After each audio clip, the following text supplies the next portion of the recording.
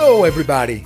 Welcome to the Hacking HR podcast, the show where we talk about the amazing future of human resources and all things at the intersection of future of work, technology, innovation, organizations, transformation, and people. At Hacking HR, we believe that human resources can become the most important trailblazer, leading people and organizations successfully and effectively into the new reality of work and life. To do that, we must rise to the challenges of our times, shoot for the stars, and achieve our fantastic potential.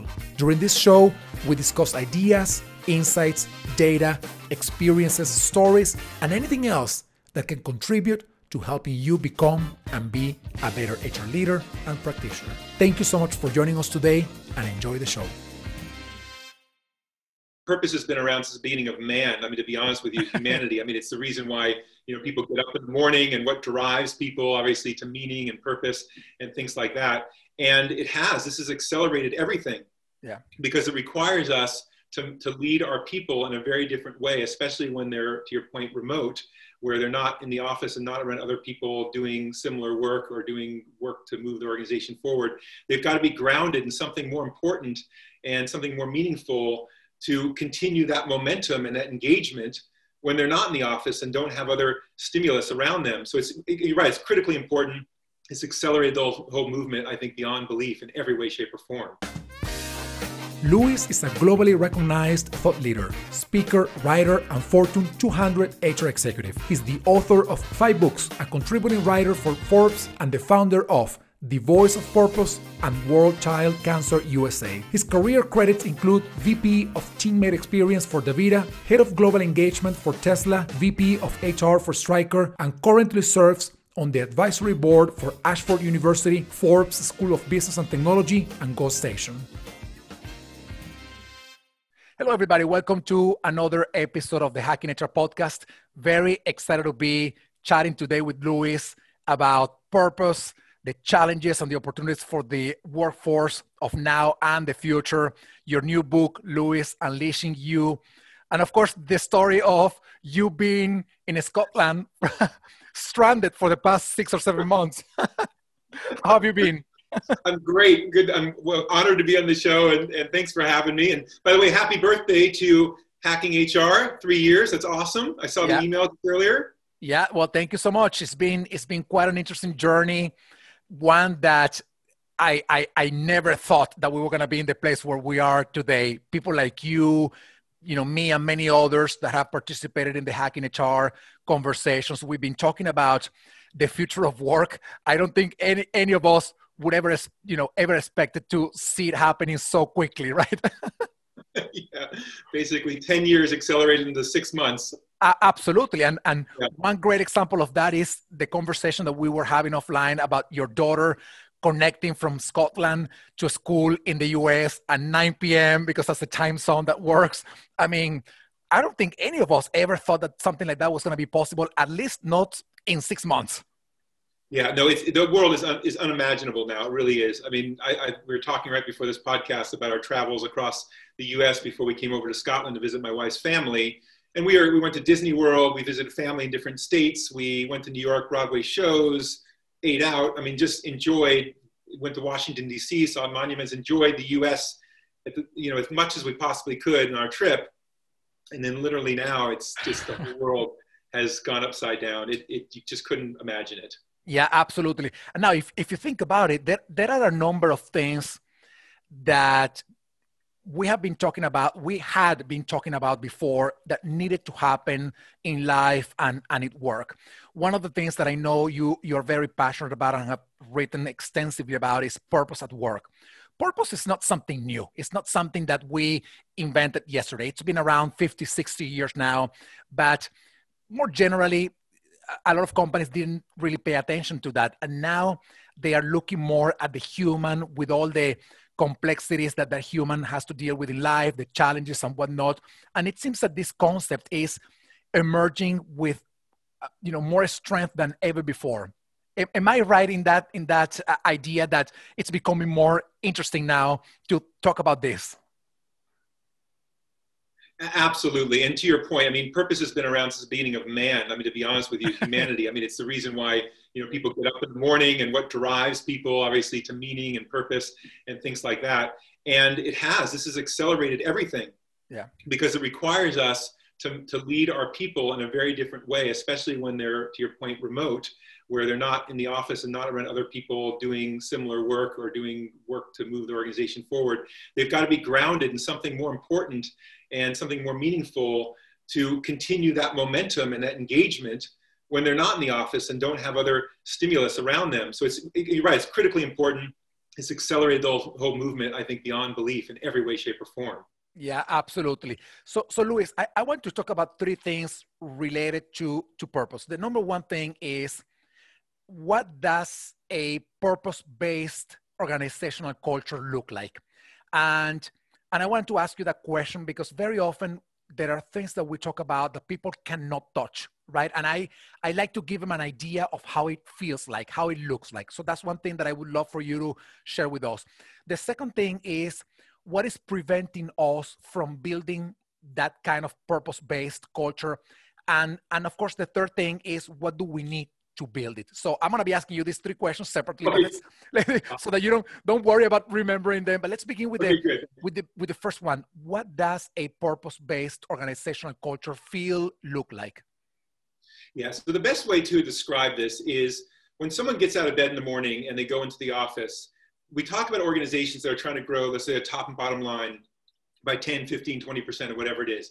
Most people that go into work don't understand how P&L works or how the finances of an organization, and they don't get out of bed and get excited and motivated to grow the financials of the business. Maybe if you're in the finance department, you have a little closer connection to it. But at the end of the day, why people go to work is because there's something more meaningful, right? And it transitions it from a 9-to-5 job to a meaning and purpose, which means people work harder, they do better quality work, they service their customers better. So what that means in an organization is someone at every level of the organization, no matter what job they're doing, is when they're doing that job, they're thinking about the ultimate outcome of what they're doing, right? For example, if they're working in let's say a medical industry, for example, which medical has done obviously very well over the years. It's usually a pretty robust business, or it's been in the past, from high margins and things like that. But if you have employees coming to work that want to improve the health of the customers they deal with, right? They want to give people a better quality of life. They want to save lives. And that's their motivation. They'll be more committed to the work they do, right? They will care about it more. They'll put in the extra hours. They'll work harder. If you're in an industry that has to deal with, for example, animals, and you hire someone that doesn't love animals, you're going to get the basics, right? You're going to get exactly what you tell them to do. If they really love animals, I'm right now in Scotland, as you mentioned, I'm in a place where there's horses outside. It's a horse farm. It's an amazing, amazing place. And the people who work here love horses. They love the animals, and you can see the attention and how well the animals are kept. And there's a purpose behind what they're doing, right? There's a much higher meaning behind their work. And it translates into the love for their animals and the love for their work. And so anything you do, whether it be, I had an example of one of my books on a recognition company, where I sort of spoke to one of the people on the assembly line that was polishing one of the little gave away to recognize great work. And when I asked her what she did, is she said she helps recognize great work. And whenever she polishes those pins every day for 8 hours a day for, I think it was like 30 years or whatever it was, she thought about when that pin was being given to that employee and how they felt. And when they brought it home and how proud they were to their family and their children. That's what she thought about. So she polished that thing extra good, right? It shined, it looked beautiful. But that was her motivation. And it was above and beyond anything else she was doing, above and beyond her paycheck. That's how her connection was to the organization. So organizations that get it, and leaders that believe in it and build this into the DNA, you have people, there's an energy about it that you just can't get. With Tesla, same thing. I mean, people would get emotional over what we were doing because they wanted to improve the environment, right? They wanted to change the way we used energy. It was amazing. And it was just an emotional connection to it. It feels good. It's engaging. It's inspiring. It's motivating. Absolutely. I love the example, by the way, when this person that you spoke to, she saw her work not as producing that little thing, but as the outcome, like you said before, connecting her work with the outcome of what she was trying to achieve. That's really powerful. Now, Louis, you're describing something that, of course, it's a concept that I know, but even if I didn't know it, it is intuitive. People who are doing something that they find meaning, happiness, because they are connecting with something that is larger than them, and they feel that they are giving, their energy to build that something. That sounds incredibly intuitive for me. But that hasn't happened in the workplace. In the workplace, that has not become the reality. Why not, when this is something that can deliver so much value for the individual, for the human that is working, and for the company? What's preventing us from thinking in that purpose-based culture? Well, number one, it's a belief in that it works, right? It's a belief as human nature and human outcomes and performance. And there's some leaders out there that don't get it and don't believe in it, which, like you, I'm shocked by that, but it does work. And there's tons and tons of research out there that shows a correlation between a purpose-driven organization, a culture of care, and the results you get. So that's across the board. I mean, just a quick search on the web, you'll find tons and tons of examples. So number one is belief. Once you have belief, the other reason, because leaders forget to connect, or they're not intentional about connecting the end result of what the organization's doing for the employee doing the work. And I'm gonna give you another example of this. And this is my prime example. I was very blessed to grow up at Stryker, which is a Fortune 300 medical device company in HR. I grew up there and I learned HR, sort of cut my teeth there. And there was lots of positions manufacturing hip and knee implants, which was one of their core products.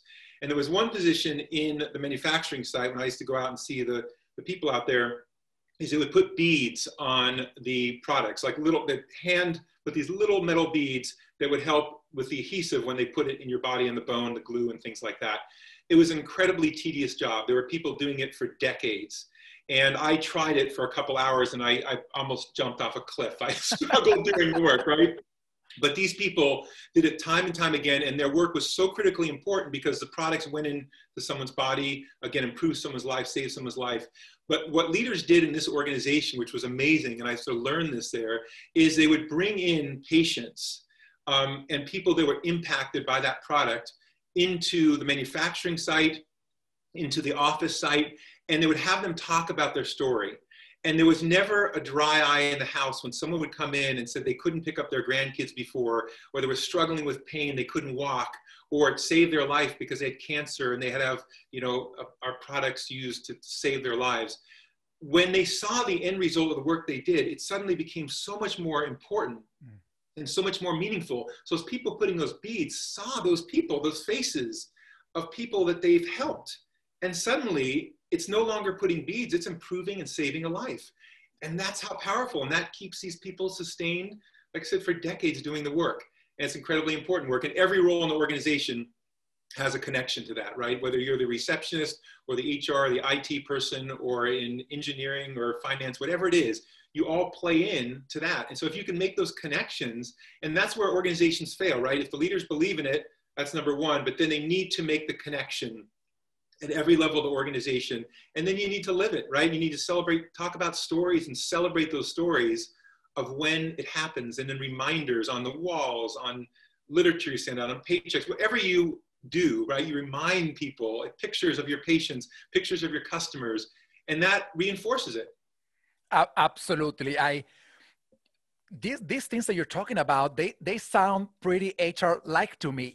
It's I mean, it's of course a business leader sort of a driven kind of culture that you're describing, but at the same time, I see a lot of potential impact of HR in doing this, connecting the dots, and building the beliefs that this is important in the organization, and of course, living it. So, out of the three things that I wanted to ask you about purpose at work, the last of those three things is how do we build it? And you partially responded to this question about creating connection, really believing in it and living it. But when it comes to HR, what can we do to be better and do better at building this kind of culture? And I ask this question from this perspective. There are corporate leaders, CEOs, CFOs, whatnot, that truly believe on the human side of things. And when you come to them and you tell them, if we do this, it is the right thing for the human, even if you don't tell them the financials of it, they would say, go for it. Because if this is going to improve lives, we're going to go for it. But there are some other leaders that are more like, all right, how much is it going to cost? What's the ROI? How is it going to impact the bottom line and whatnot? So what's the role of HR in trying to leverage these two types of leaders, but also trying to create this kind of culture? So it's a great question.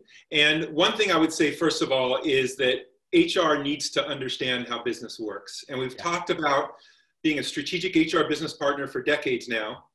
And unfortunately, a lot of HR people don't know how to read a P&L, don't understand the finances and how the financials work. Now, every leader, whether it's a great leader, like you mentioned, that cares about people and understands the connection to driving business results, or a leader that may not connect as much to the people and is all about the financials, in both cases, it's a business, right? Yeah. And you need to drive top and bottom line results. And what happens if you don't is you can't hire more like-minded people, you can't continue to grow your business, and you can't continue to serve your community, your customers in the world, and you can't fulfill your purpose, right?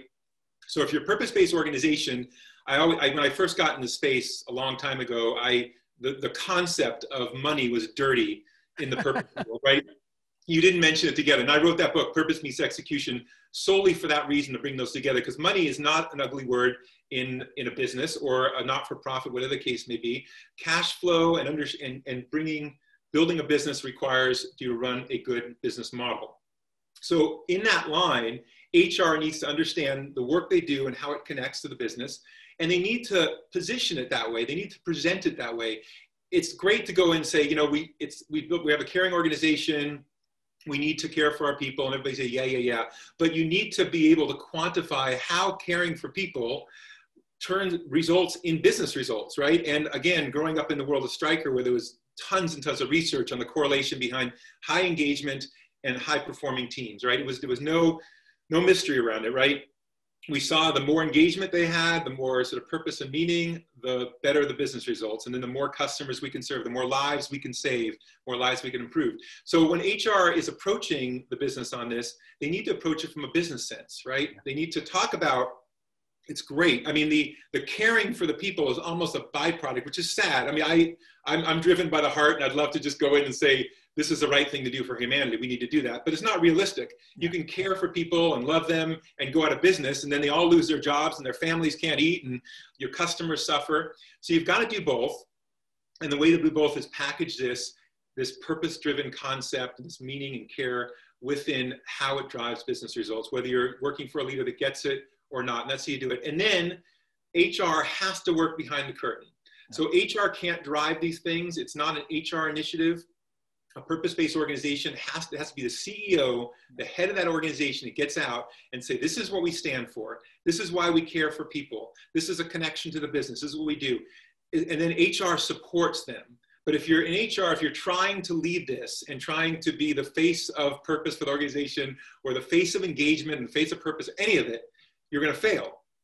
Because it's got to be driven from the leader, and then it's got to cascade down through all the departments. And I always talk about a chocolate cake. If you cut a chocolate cake, whichever way you cut it, it's chocolate inside and chocolate outside, right? That's what a purpose-based organization looks like. It's through and through.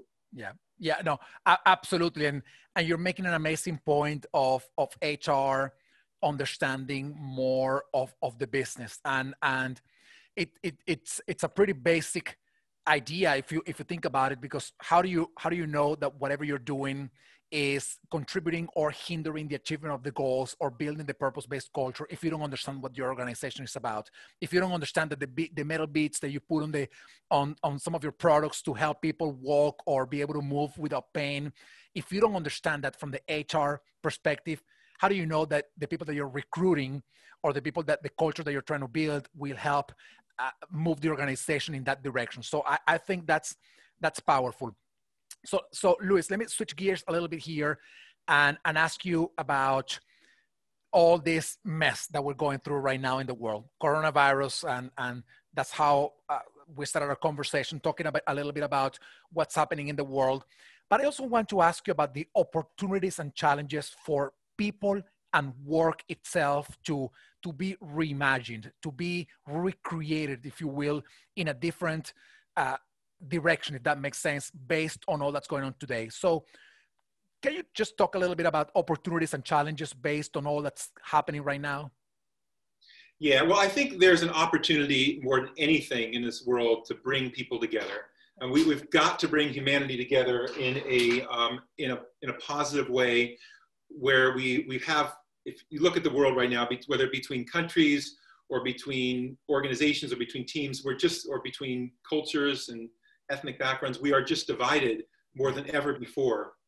And I think we have a strong hand to play in HR in general, is to help bring people together. And I think the way you do that is by getting to know people. I had an amazing blessing of to live and work around the world for many, many years in my career. And by doing that, I got to understand cultures and people the way I've never understood them, working in Europe and then working in Japan and things like that. But the way I got to do that is because I got to know the people, right? I got to know their stories and who they are. And I think that's one of the biggest opportunities is when we talk about diversity and belonging, diversity and inclusion, whatever you want to call it, bringing people together is understanding who people are, where they're coming from, how they think, and appreciating that, right? And being same where needed, different where possible, as opposed to trying to paint the whole world with one brush. Yeah. And that's the way you build communities and cultures that bring people together, where we appreciate each other, we know each other, and we understand each other, and there's relationships built.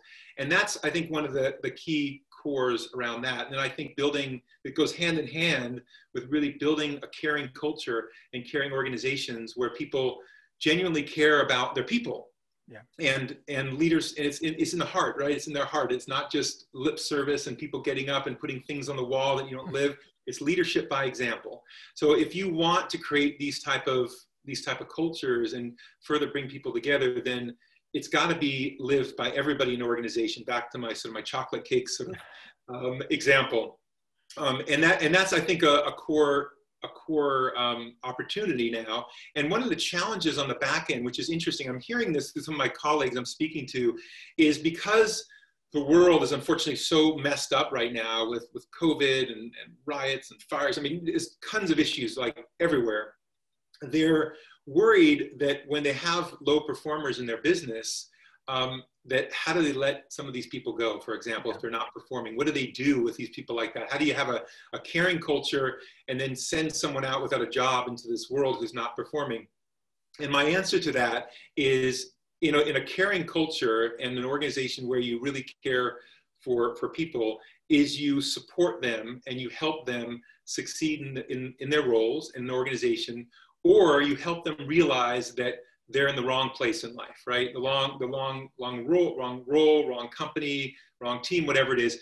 So they start looking and they move on their own. I mean, the best termination is someone who goes on their own. Now, there will be always times when that doesn't happen, no matter what you do. But the way you care for people in an environment like this, or any environment, is you make sure there's very clear expectations around their role, right? What you expect them to do. You have the clear connection to the purpose of their work, what the purpose and meaning is. And then when they're not performing, you manage that work and you reaffirm how important their work is connected to the larger mission and purpose. And then when they're not performing and you've done everything you can, tools to do, then it's your responsibility as a culture of care to actually move them on. Because if you don't, back to my early example, you don't do what you need to do in the business, and other people lose jobs and other people suffer for it. So you've got to manage that and balance. And I think that's one of the challenges now, because I talk to HR leaders that are really pained by, and I get it, right? I mean, how do you send someone out into this world with a family? But you got to balance that.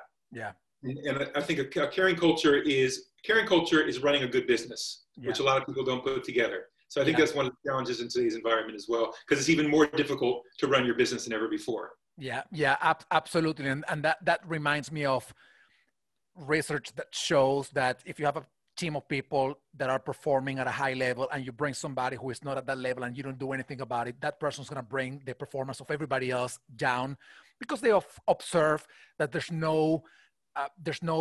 nobody addressing the performance issues of this person. And, that doesn't really incentivize the rest of the people to continue to do or maintain that high level of performance. So this is a very hard conversation. And then Something else that you mentioned before, I'm going to say something that may sound a little naive to you, but hey, I believe in this. You know, when I think about the people that have the most amount of impact in the shortest amount of time on the most amount of people, I think, of course, political leaders, number one, you know, they have a lot of impact on everybody. Number two, to me, is business leaders. And number three, it is HR for me. And the rationale for me to say that it's HR is that in most organizations, for every HR person, there are anywhere between 200 and 400 people that are impacted by the work that one person is doing in HR. So I think, imagine if you have a 5,000 people company or a 10,000 people company with, say, 20, 50 HR professionals working in that company. Imagine if that HR is an exceptional HR, the best HR in the world. Those 10,000 people will be happier employees, will find more joy in the work that they're doing, but at the same time, they will become better neighbors, better citizens, better people, not just at work, but outside of work. So to me, what you're saying about, creating the kind of HR that sees the opportunity to connect people, to bring people together, that to me talks about this scale of how important we are in the world of life and work. Yeah, and I'm incredibly obviously biased being in HR for many, many years, but I do think it's one of the most critical roles in an organization because HR is about the people, and organizations are people. And if you take the people away, there is no organization. Correct. So that's where we spend our days. So I think I always hated in HR being called a cost center. It killed me. And I think if we shift our mindset and truly become strategic business partners, we see the way of how we generate income and how we grow businesses and what we do. So you're absolutely right. It's the backbone of organization. Great leaders get it, right? They want the very best HR in their organizations because they know how much better everything will be with a good HR leader in those roles. So absolutely. Absolutely. So let me use this as a segue to the last thing that I wanted to chat with you today. The kind of HR that you're describing is the HR that allows people to thrive, to flourish at work. And that to me sounds pretty much like unleashing people. So I want to talk to you and I want to hear from you about your new book, Unleashing You. What's it about? Enrique, thank you for asking. And it's a book that will hopefully be out. The goal is beginning of next year. And it's to help people realize their full potential in life in general. It's both straddles, both your personal life and your career. And it really goes back to the essence of who you are in your God-given inherent sort of perfection and beauty and power that we're all born with. And I look at my daughters, I have a 12-year-old and 7-year-old, and I always marvel at when kids are young, right? They try to crawl, they try to walk, they try to run, they try to jump, and they're just resilient, right? They continue to get up, they have confidence, they're curious. And what happens over life is it gets beaten out of us, right? We have bad experiences, people say really negative, harsh things to us. We start losing our self-confidence, we start losing our resilience, and we stop getting back up. So the goal of Unleashing You is starting at that foundation to understand your beauty, your perfection, your power that you're born here with. And then how do you reconnect to that to accomplish what you want to accomplish in life and eliminate those barriers that you have. And in there is lots of tools to help you accomplish, as an example, to help you accomplish one of your big goals using sort of this mindset of resilience and learning from mistakes that you make to get better. And that's what the whole thing's about, because I'm just really always been interested in human potential. Yeah. And I've always wanted that my goal has always been to help people. And that's what this book is all about, is to help people think about themselves in a different light and think about who they are. And that's the magic of everybody, right? Being you. A lot of people are trying desperately to fit in and be someone else. But when you think about the people that are wildly successful in the world or really enjoying life, those are the people that are being them. Yeah. And that what makes you unique. So this book is all about that, getting back to who you are, the beautiful colors inside you, the beautiful power you have, and embracing that and standing out for who you are and feeling good about that and what you can accomplish as a result of it. I absolutely love it. And as you know, the theme for the conference in 2021 is unlocking your potential. And the reason for that is very much aligned with the concept of the Unleashing You book. I think we're going through so much, and we're going to need to become more resilient, but also bring back, relearn what we are endowed when we're born, which is being curious, using our imagination, our creativity, all of that is taken out of us in the formal education system and then at work. And we need to take all of those skills back for us to be able to not just survive all what's going to be happening in the next few years, but to thrive as humans. So that idea of being you, and only you can be the best you ever. You won't ever be the best you if you're copying somebody else. You are going to be the best you if you are unleashing who you really are. Love that, Louis. Can't wait to get my hands on the book when it comes out. So to wrap up our conversation, got a last couple of questions for you.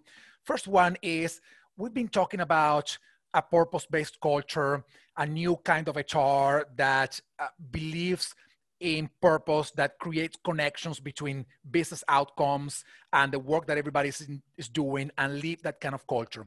But like everything else in life, training for the mind and for the physical body, it all starts with step number one, right? There's a first step in the journey. If you were to recommend one action that HR leaders can take to begin walking this journey, what would that action be? I would say to build a culture of safety where people feel comfortable sharing their thoughts, their concerns, and about themselves. And what I'm saying is, I think the biggest challenge is, you probably saw statistics with anxiety, depression, suicide, loneliness on the upswing. And now with COVID, it's going to get even worse. It's going to continue to accelerate.